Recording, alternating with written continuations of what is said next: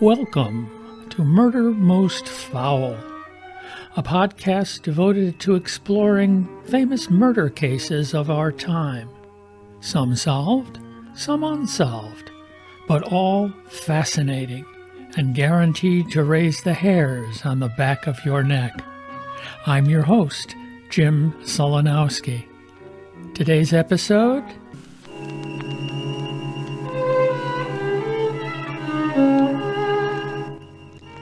Death on Ocean Boulevard.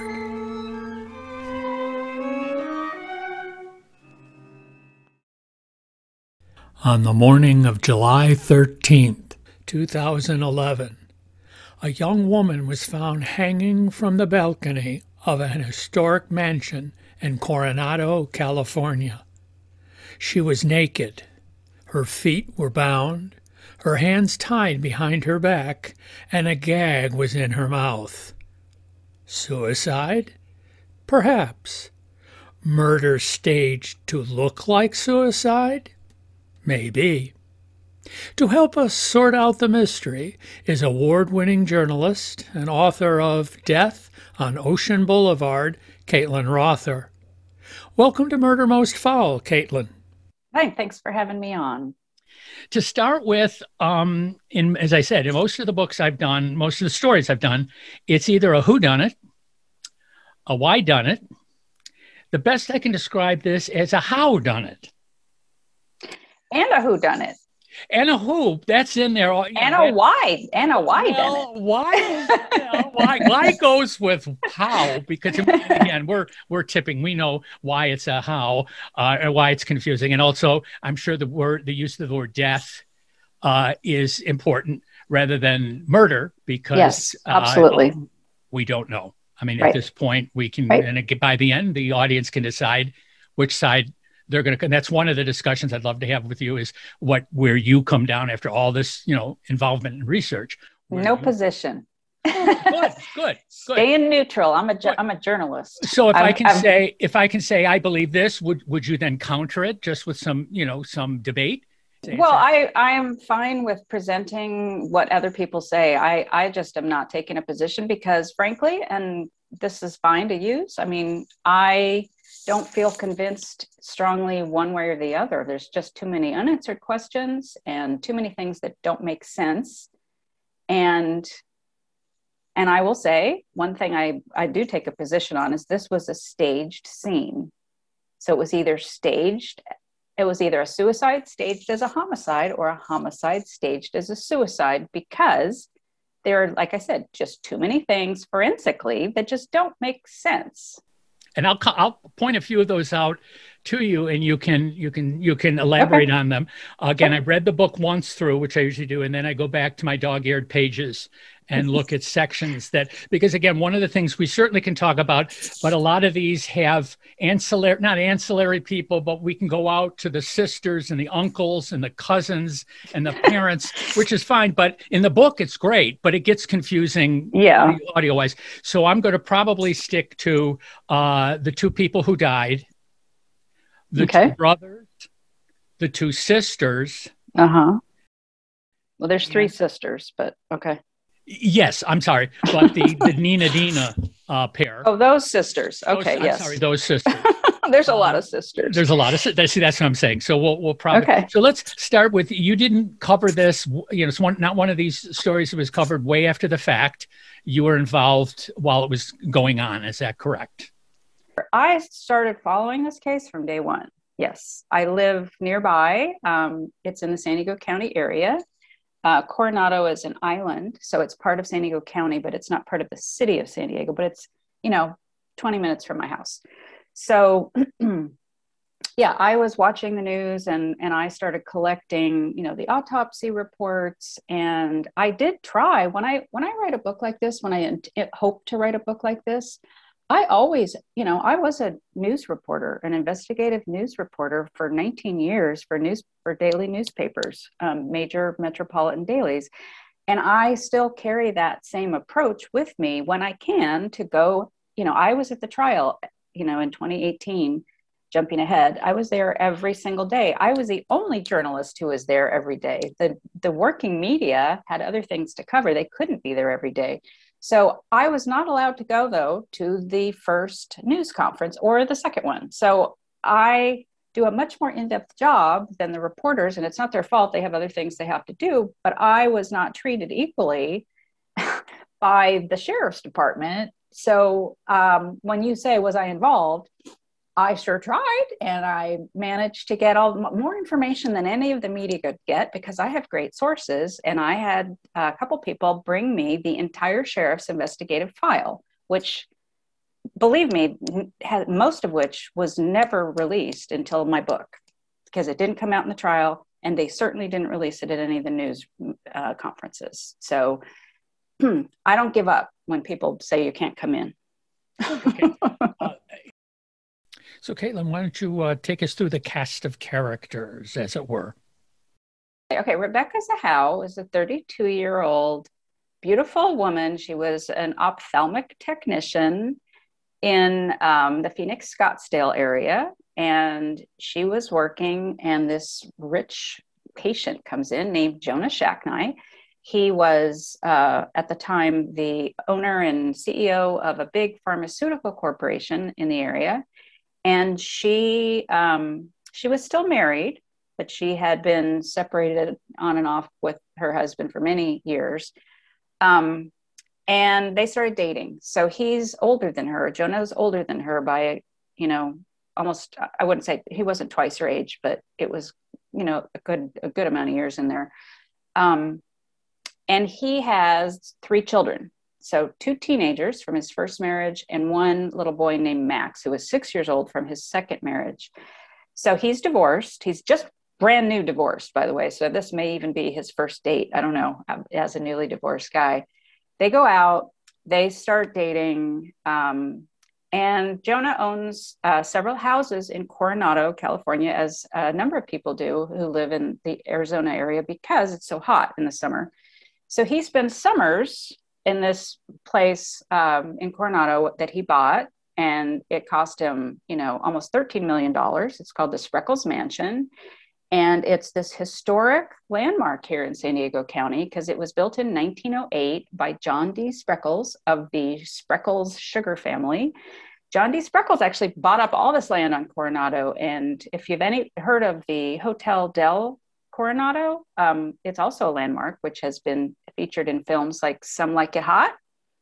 So it's a very beautiful little small community, though. It's only like 24,000 people. The worst crime there, the most common crime there really is like bicycle theft. So some people leave their doors unlocked. So anyway, they start dating, they start living together, and they spend summers in the mansion. So they're there in July of 2011, and it's a nice, beautiful day. They're going to go to the zoo and to the beach because Rebecca's 13-year-old sister is out visiting for a month, and she lives in Missouri normally with the rest of Rebecca's family.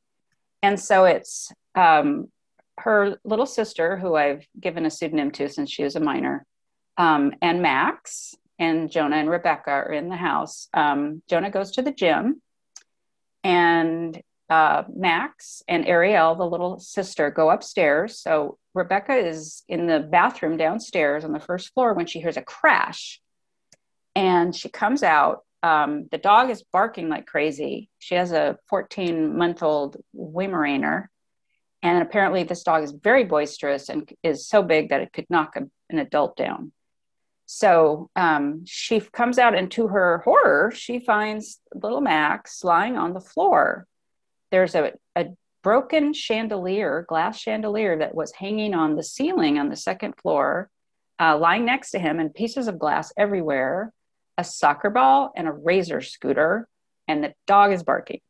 Okay, so don't know what happened, but it looks like he fell. Okay. And he's not breathing, and his heart is not beating. So Rebecca says to her sister, call 911. So she calls 911. And in the meantime, Rebecca later tells Jonah she gave him some breaths, trying to give him CPR because he was out. So the paramedics get there. The police come, and it's the Coronado police who respond. Paramedics take Max to the hospital. Jonah tells Rebecca, you can't come to the hospital because I don't want there to be a scene, because Rebecca does not get along with his ex-wife, Dina, who is Max's mother. So Rebecca's the only one in the house when this happens. And she loves this little boy like he's her own. And and the little boy loves Rebecca. So, the police end up taking her. She's actually in the back of a cruiser driving to the hospital when Jonah says, don't come, but she's not turning back. So they go to the hospital. She stays in the parking lot, goes inside briefly. As she's getting back into the cruiser, she says to her little sister, Dina is going to kill me. So in other words, Dina's going to be really angry, right? So they go back to the mansion.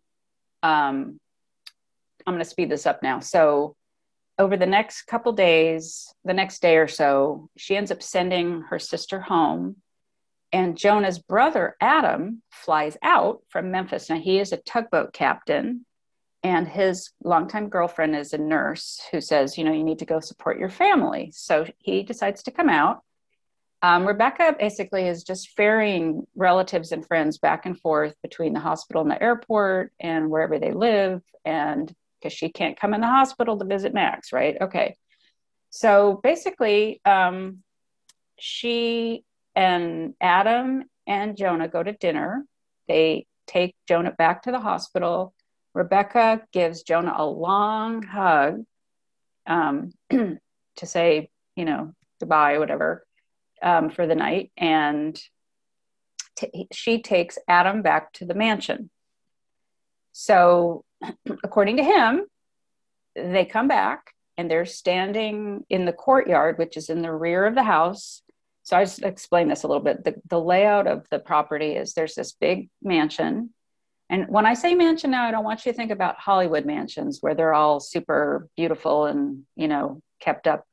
This is an old house. So it needs a lot of work. The windows are all, cracking. And so anyway, so when I say mansion, it's just, it's a historic resource mansion. There's also a guest house in the back, which is a 2-story structure. There's also a caretaker's cottage. And then there's another little apartment over the garage. So there's lots of places where people can stay. So Adam stays in the guest house. This is his place when he comes and visits, I guess he stays there. So they talk in the courtyard, say goodnight. He thinks maybe she'll want to talk about Max or whatever, but she doesn't. She goes into the main house. He goes into the guest house. He says he calls his girlfriend to say goodnight, has an Ambien, and goes to sleep. The next morning, I should say one more thing. Rebecca calls her sister, her older sister, who is picking up her younger sister at the airport back in Missouri, to make sure they've connected. She says, I love you. I'll call mom and dad or whatever in the morning. I need to get up early and go to the hospital. So I guess she's ferrying, taking clothes, sandwiches. I don't know. So, and then at 10 to 1 a.m., Jonah calls Rebecca and leaves her a voicemail.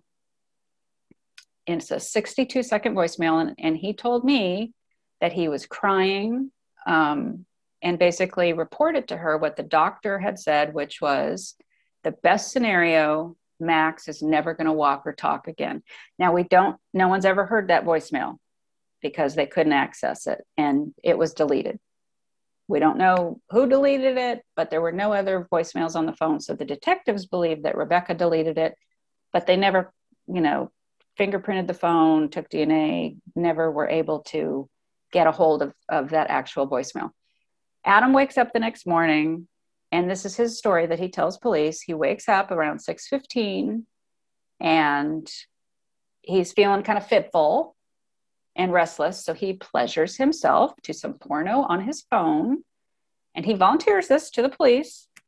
Then he takes a shower, comes outside, and finds Rebecca hanging naked, bound, and gagged Now, when I say bound, I mean ankles are tied together, wrists are tied behind her back, and she's got a blue t-shirt that's wrapped on top of the hanging rope on top of her hair. Okay. He calls 911, but he decides to cut her down. So, because he thinks maybe he can save her. She's still alive. Goes into the kitchen, grabs the knife, pulls over a table, and you can hear this on the 911 tape. As he's dragging this table over, it's a 3-legged table because one of the legs is broken. You can hear it bouncing on the brick. He stands up on the table and reaches up and cuts the rope, and then gets off the table, lays her down on the grass in the courtyard. So by the time the police come and the paramedics, she's on the ground. So that's when I say he allegedly found her hanging, the police never saw her hanging. We don't know. So and I'll leave it there because that's his version. There's a lot of debate. Let's just put it mildly about what happened, et cetera. But those are the facts in the timeline. So I should also say that Max was still alive at this time, but he did die of his injuries, his head injuries. He had bad head injuries. 3 days later, he was declared brain dead. They donated his organs. So he wasn't, and then they keep the body going to clean the organs when they do that. So Saturday was when he was officially declared brain dead. And this was Monday is the day that he fell, and Wednesday is the day that she was found. So that's the timeline.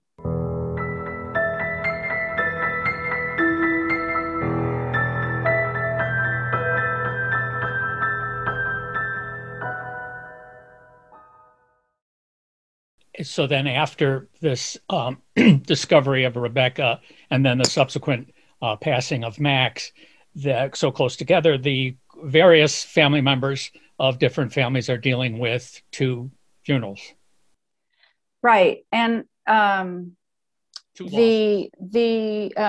thing that I also left out, I should have mentioned, is when Adam called 911, he said, I got a girl hung herself in the guest house. So, number one, he told police he was in the guest house and Rebecca was in the main house. And you can hear him on the tape because the dispatcher tells him to start doing compressions. And she says, you can count out loud if you want. And he says, 27, 28, 29. And so he's been talking to her this whole time.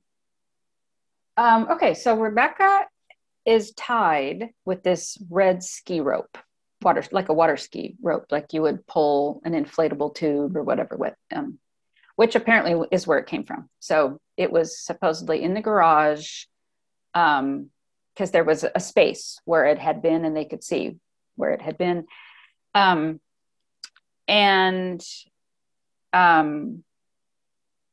bedroom where her hanging rope was tethered was anchored to the leg of a bed.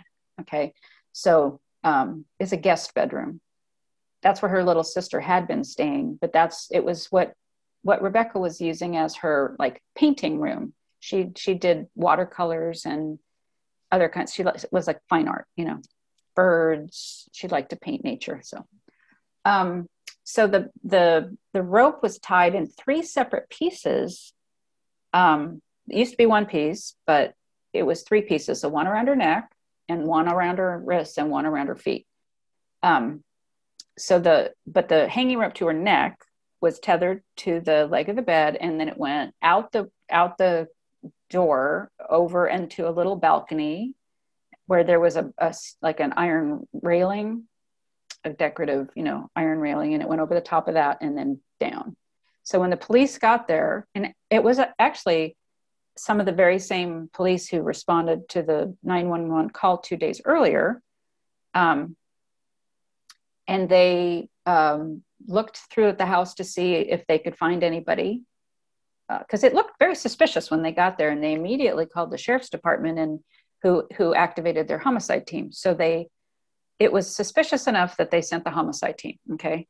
So they found a steak knife, on the floor in that guest bedroom, and then a larger chef's knife. I guess there was some kind of dog's toy underneath the bed or nearby. There were a couple paintbrushes, and there was a tube of black paint. And on the door to the bedroom, there was a message that was written in big black block letters. She saved him. Can you save her? No punctuation.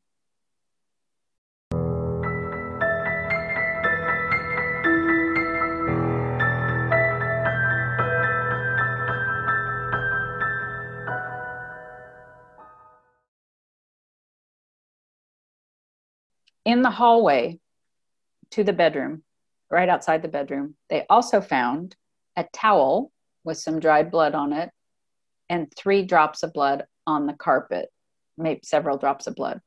And there was no blood in that little guest bedroom. There was no bleeding wound that she had, but she was on her period. They found blood also in the master bathroom shower, which was across the other side of the house on a different floor. So I should mention that as well.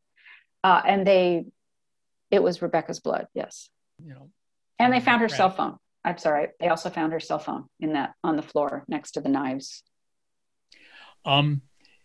Just because like I said, you've seen the house and the areas. The only thing there's a lot of things that jump out at me, but was that railing not strong enough to support the rope? In other words, why was it tied to the bed and then thrown over the balcony rail? Oh, that's an interesting question. No one's ever asked that.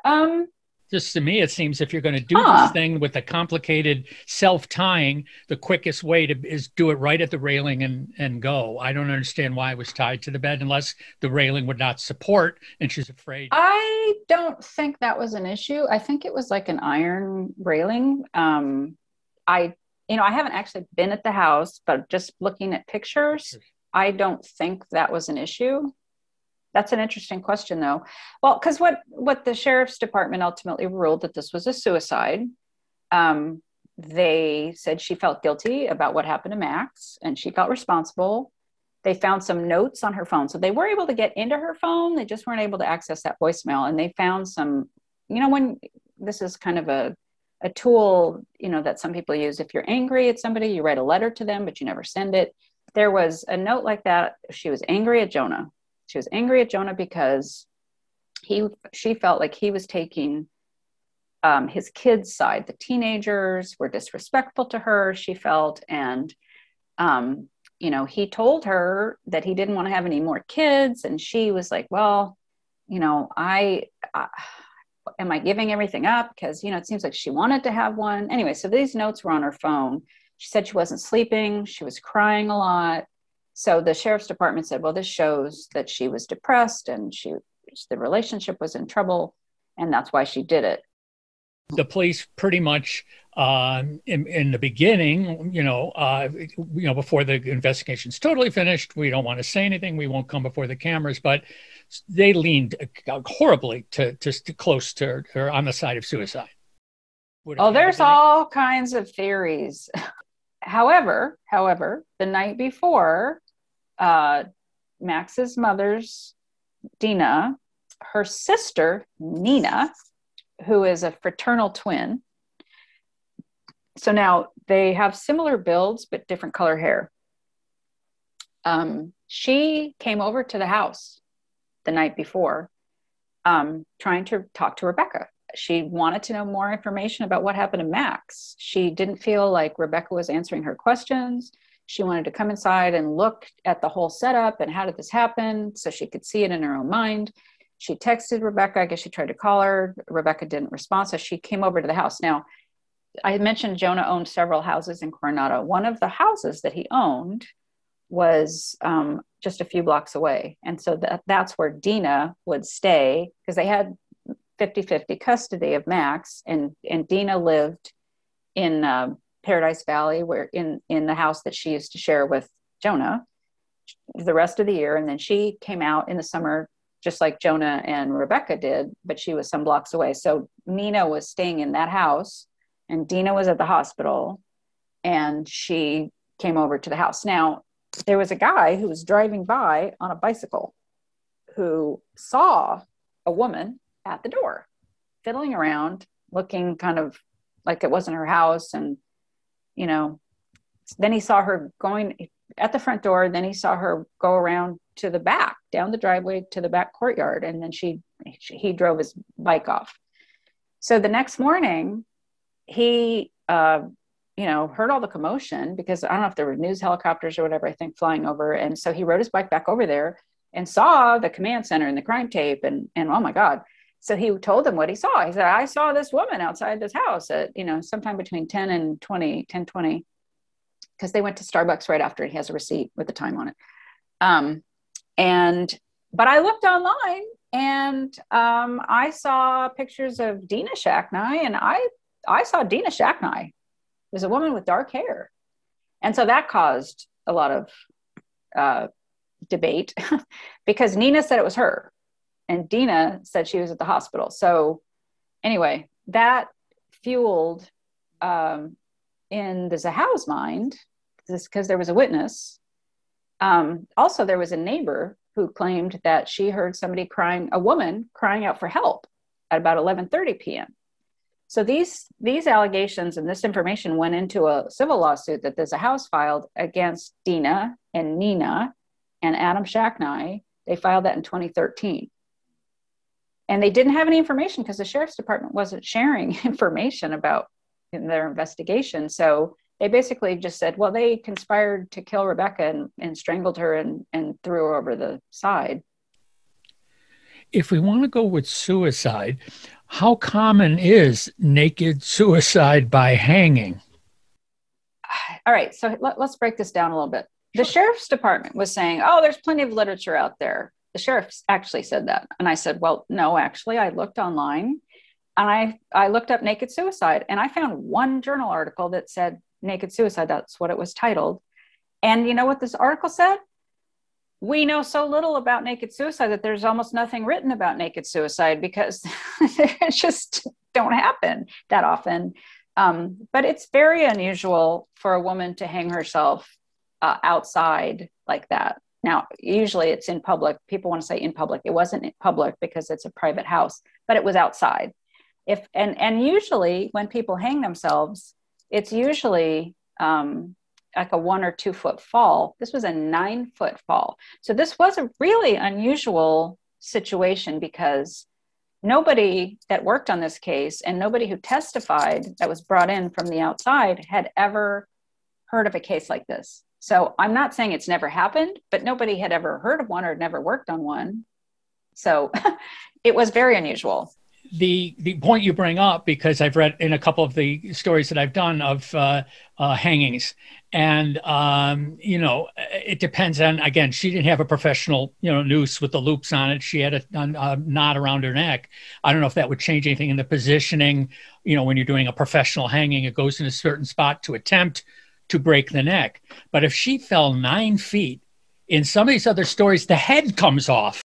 Right, exactly. Okay, so this is a very important point. Remember when I said that there are certain forensic questions that cannot be answered, things that don't make sense? This is one of them. So during the trial, they had the forensic pathologist, Dr. Cyril Wecht, who is he comes in on very controversial cases, and he was like 88 years old when he testified, because he's done so many of these autopsies and second autopsies. And he said during the trial, he thought she had been manually strangled, hit over the head 4 times, and then somebody else put her over the side of the railing, because if she had done it herself. And there was another expert who testified right after him who talked about the physics of it.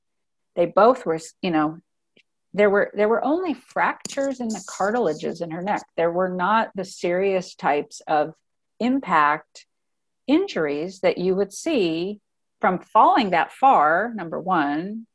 And also, if she were hit over the head, she could have been, out, partially unconscious. But yeah, so she should have been probably either partially or completely decapitated. And she wasn't. She didn't have serious injuries in her neck. And there were also 2 ligature marks on her neck. Okay, so if you're hanging, why would you have 2 and not 1? And when I say ligature, I mean like a bruised linear mark, okay, from the rope. So that's why that was another reason they were saying, well, there's 2, one probably from the strangling and one from the hanging. And the other thing I think forensically on that case that does make a lot of, I mean, it's very believable about that's what the first thing is. I was reading the story, I thought, no, why wouldn't people assume? I mean, you should, that she was strangled, choked or strangled, or you're not going to use drugs because no drugs were found, or at least sedatives. And then the rope goes on, and then she's lowered very slowly, or maybe at the last or raised, or raised.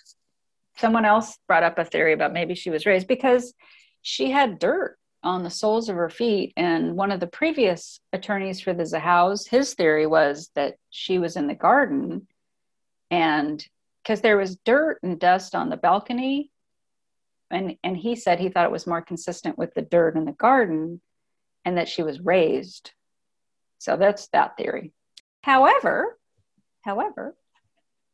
the dust on the balcony was, dense enough that there were little imprints where they said were her toe marks.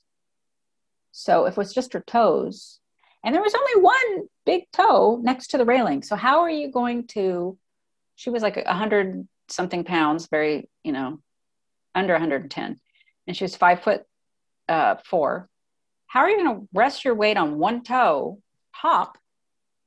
Because that basically there was some space between these 2 sets of prints and only one big toe right next to the railing. How is she going to get herself over on one big toe? And there's like the bottoms of her feet. There were not like footprints that you could see like all the way. So I didn't look at her feet. I'm just going based on what people are saying, but these things are some of the questions that make me, well, so I'm not a lividity expert, but that's what that's called. So the blood pools after you're dead because of gravity, because your heart stops beating.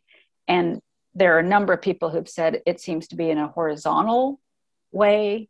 And if she were hanging for hours, it should be in her feet only, really. And it wasn't. So I don't know though, because I wish they had talked about this at the trial, because like I said, I'm not a forensic expert in this area. But if she was lying on her back for the entire day out in the sun, so I don't know how long it takes for that lividity pattern to settle like that. It could have happened after the fact because she was left in that position on the grass all day in the sun, not covered either, by the way. So now, we have the questions we're raising. So eventually the family is raising questions and the authorities are raising questions. When did they turn to Adam first? Okay. So they interviewed Adam right away because he was there and he's the one who did the 911 call. They interviewed him and then they let him go. And then they asked him to come back and do a polygraph that evening. And they asked for his shoes, and he gave them his shoes. So he had no shoes and no credit cards because his wallet had been stolen the night before he left Memphis at the YMCA. So he had no shoes and no credit card. So he volunteered and he agreed and gave a polygraph, and he didn't have an attorney. The former DA, I talked to him. He was at the scene. He was photographed at the scene. So he's now a criminal defense attorney. He showed up at the scene on the other side of the crime tape, putting his arms around the detectives, talking to them like they're buddies, because somebody had called him and said, hey, Jonah's brother needs help. And he didn't, this is years later, I did interview him, but he said he wasn't asked to represent Jonah, or Jonah wasn't the one who called him, but he needed to go over there. And so he was looking for Adam because he wanted to represent Adam. And then he called Adam during his polygraph, and Adam didn't pick up the phone and didn't want to talk to him. So Anyway, so he went without an attorney, and the examiner said the test was inconclusive, but he decided that Adam was telling the truth. Now, all these years later, outside experts have looked at the same polygraph examination, and there's, I don't know if there's sound waves or what do you call them, but there's like they looked at the actual test, and they said he was being deceptive. So there you go. The sheriff's department clears him as a suspect because he's actually, nobody has ever declared a suspect in this case because according to the sheriff's department, there is no crime. So I just want to be very clear about that. He was a person of interest, and they basically decided he was telling the truth, and they let him go. And nobody else was a suspect because they decided that she committed suicide. Now, I guess they waited to make that a definitive finding until the toxicology test came back. And Sheriff Gore told me that he was actually one of the ones who was holding out the longest in the department, but he wanted to see what the results said. And he said once they came back and there were no alcohol or drugs in her body, that meant she had not been sedated, she had not been coerced, and that they just decided it was a suicide. So 7 weeks later, they declared it a suicide and Max's death a tragic accident. Now, to this day, Max's mother still thinks Max was killed, that it was not at his own hand and it was not accidental.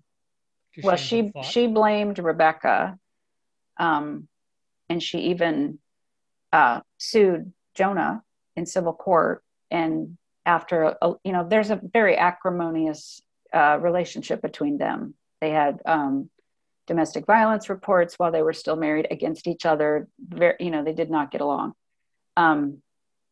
So there's a lot of contradictory stories about this. And basically, Jonah just thinks it was ridiculous that Dina would blame Rebecca. Jonah, I think, thinks the dog was somehow involved, and it was just it was an accident. Whatever happened,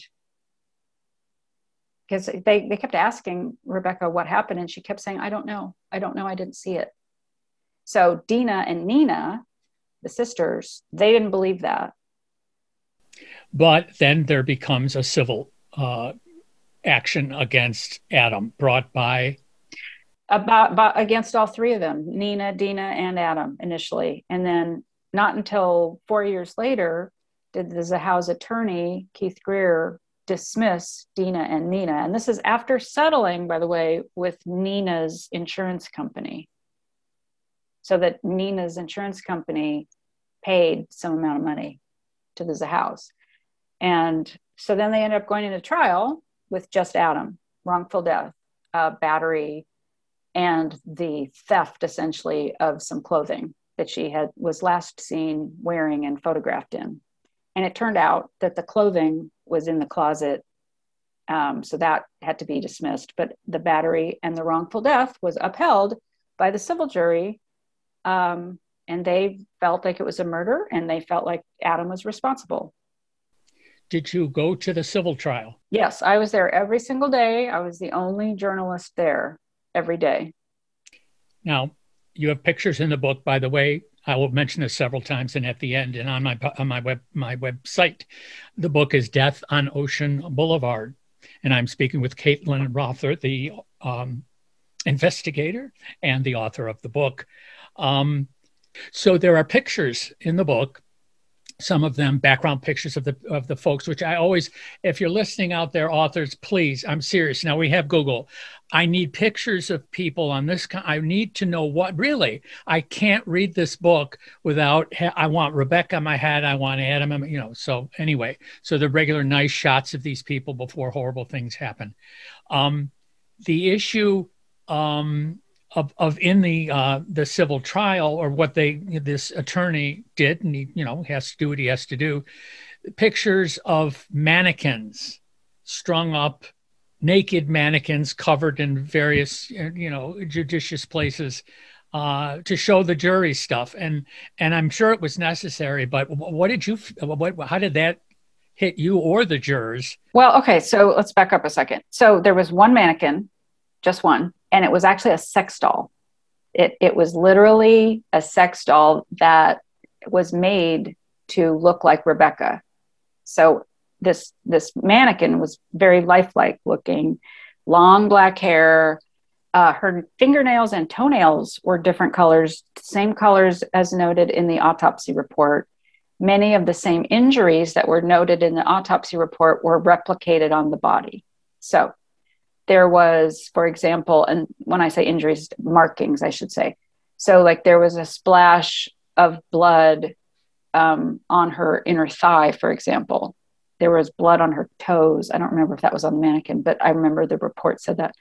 The marks on her neck and et cetera. But I think the defense did not want this allowed in the trial. They fought before the trial. They fought several times during the trial. And subsequently, the judge allowed the Zahau's attorney to use the mannequin during the rope forensic, the testimony about how the ropes were tied. And the defense's expert did a whole demonstration of how he thought the ropes had been tied by someone else, not Rebecca. And so they were very complicated. And I was just like, wow. But they had to shroud the mannequin and only let one leg be exposed while he was tying the ropes around the feet or around the wrists. All the rest of the body, except for the arms, were exposed. So during most of the trial, it looked like a body, but it was covered in a sheet.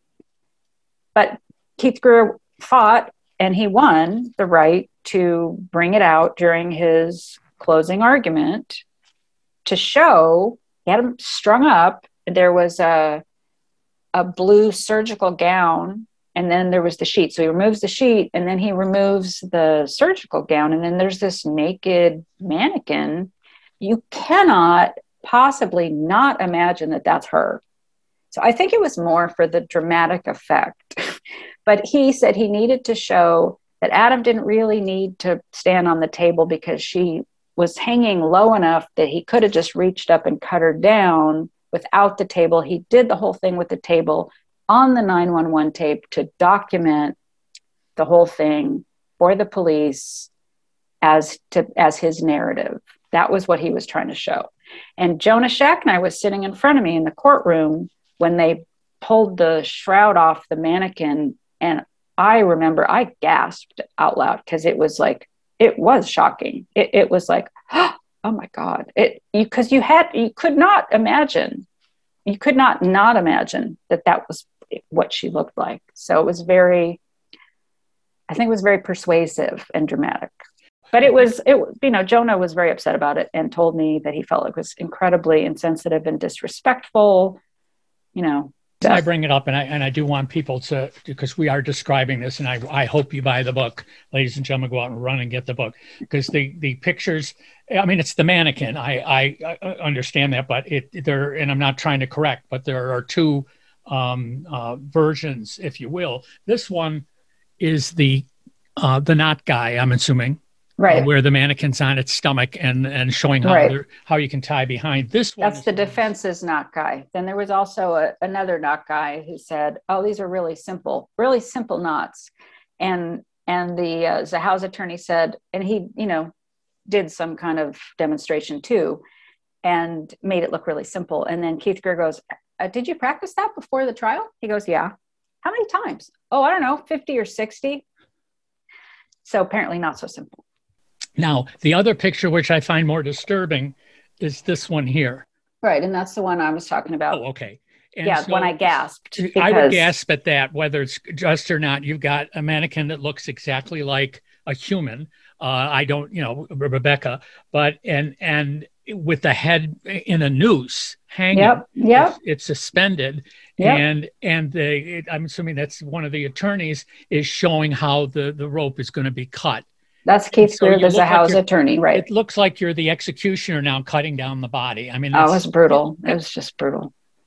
That morning, Keith Greer called me into a conference room right off the courtroom and was asking me, "What do you think? Should I use this? Should I use the mannequin?" And I was like, I'm covering this case. I can't answer it. I said, "It's very dramatic. I said, I can't really answer that, but it's very dramatic. That's what I said. And then I left. It was very uncomfortable being put in that position. And I don't blame you. So the jury found for the plaintiffs, and as these things go, Adam Shacknai wanted to appeal, but as you point out, that got muddied because of an insurance company? Well, they were going to appeal, but Adam's insurance company decided to settle with the Zahaus against his wishes, by the way, for $600,000. So they had initially filed the lawsuit asking for $10 million. There was some negotiation to try to reach a settlement, but neither Adam nor the Zahaus wanted to settle. Like the attorneys were trying to settle, and that's in the book too. But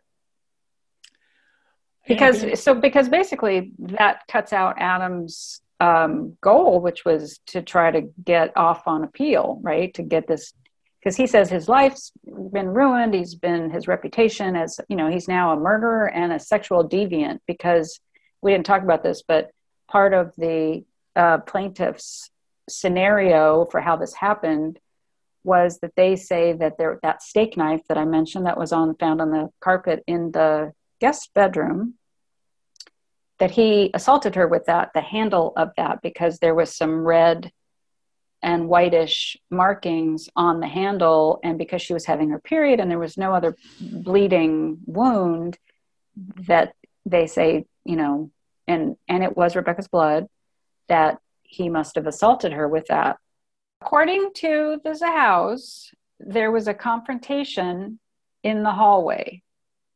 So Keith Greer came up with the scenario that basically Adam came into the house, watched her through the glass walls of the shower, watched as she was taking a shower, because the blood was in the shower. We know she was in there. She's got a towel on. Somehow she gets to the other end of the house downstairs. There's a confrontation where those drops of blood are dripping in that hallway outside the bedroom. They say, and then he grabbed her, hit her over the head, whatever. And that's when she was calling out for help. And that's why the neighbor heard it. And then he knocked her out, tied her up. She came to, she took the chef's knife, and apparently there's a fingerprint pattern, her fingerprints on the blade of that chef's knife in a way that would make it facing out, and that she was trying to free herself, even though there's no cut marks on the rope. That's their scenario. And then he somehow, got her over the edge of the railing.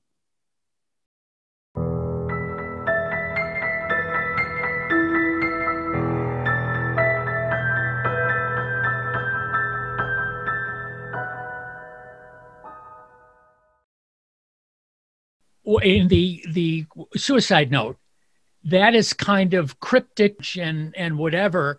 Was he sort of intelligent enough, or he came up with this way to make it look like helter skelter or something by writing this very cryptic message? Nobody's really talking about the note on the door, other than in the trial anyway, other than the handwriting or writing expert that the Zahaus called. And the defense fought almost all day long at these hearings outside the jury's presence to keep his testimony out of the trial. But ultimately he said, and this is the standard in civil court, it was more likely Adam's writing than Rebecca's. More likely, based on the A's and the M's. But they didn't really talk about... everybody wants to theorize outside of the trial, but the sheriff's department doesn't want to talk about what this note really means, because they can't say, because it doesn't really fit. It's who writes a suicide note in the third person, and what does it mean, right? And so I think this, if we knew who wrote that note, I think we would be able to solve this case, but they can't really prove it. I mean, Rebecca's fingerprint was found on the cap of the tube, but no usable prints were found on the body of the tube, and not Adam's. I should also mention Adam's DNA and fingerprints were not found anywhere in that bedroom or on any item at all, including the knife that he said he used to cut her down. This is not over, as you say. The parents or is one of the parents dead of Rebecca? Rebecca's father has since died, yes. So Rebecca's mother her name is on some of these documents, but I think it's really the sister, her older sister, and her older sister's husband, Doug, who was a former police officer, by the way. The Howe family has now sued the sheriff's department, trying to get records. They say the investigation was flawed, and they've made all kinds of allegations about the things that the sheriff's department didn't do, should have done, and they want to hold them accountable and get them to free up more investigative or other kinds of records. Frankly, I don't see them getting that, because I've been a reporter here in this town for a long time. Those records are generally protected. So I think any judge that would allow that would be setting a precedent. And I'm not saying I don't agree that they should get those records. I'm just saying I've been told no, I don't know how many times in this county trying to get records. And because they say it's not a crime, and even though they've closed the investigation, so why not release records? I mean, I'm waiting to hear why the sheriff's department won't release it, and what the judge will say, because I think, I would like to see this case reopened and really fully examined more, just because there are these unanswered questions, because there are some areas where they could, maybe too late though. There are some of these things that we'll never know. You're on the road with the book, doing podcasts like this, getting Yes. out there. I follow you on Facebook. People can find you on Facebook and follow what you're doing with the book. Are you working on anything that you can tell anybody about at this point? A new project? I'm working on a crime novel, because during COVID, I had another book project that I was doing, but contract got canceled because of COVID. So I'm now in the editing stage, self-editing stage of a sequel to my first and only novel, Naked Addiction. So this is the next one in the series. I'm also looking at some other cases, including the McStay case, which is a family of four with two little boys, 3 and 4 years old, went mysteriously missing, same sheriff's department, including one of the same detectives, in fact. Their bodies were found 3 years later in 2 shallow graves out in the desert, but it was a missing persons case for 3 years. They said there was no foul play, blah, blah, blah. So I'm looking into that, but it's been difficult with the courthouses all closed, and I've just only recently been fully vaccinated. So I'm trying to promote the book and been chipping away at that one. Great. And I've got some other stuff on the back burner. So give us your website. It's CaitlinRother.com. I have a virtual tour calendar that is on my blog, where you can find links to all kinds of podcasts, TV interviews, news articles, columns, blogs, and virtual events that I've spoken at length about this case and answered a bunch of different questions from the audience. There's links on the tour calendar. And if you want a signed copy of the book, you can go there directly. There's a link on where to get an autographed copy online if you're out of state and get it shipped to you. Or you can contact me and I can send you that link at CaitlinRother.com. My email is on the website as well. Well, we want to let you go so you get your teeth clean. Okay, thank you. I want to thank you for a wonderful hour. I know. Thank you. We were going to try and talk not that long, aside from your schedule, but also keeping your voice active for your. I'm supposed to go to a singing rehearsal this afternoon too, so I gotta, drink a bunch of water and get going. So once again, I want to thank Caitlin Rother. The book Death on Ocean Boulevard, available Amazon. I got mine, Barnes & Noble. Soon it will be in libraries, I am sure. And so you can get it for free. But again, thank you so much for joining me, Caitlin. Thank you for having me. I appreciate it. Well, there you have it.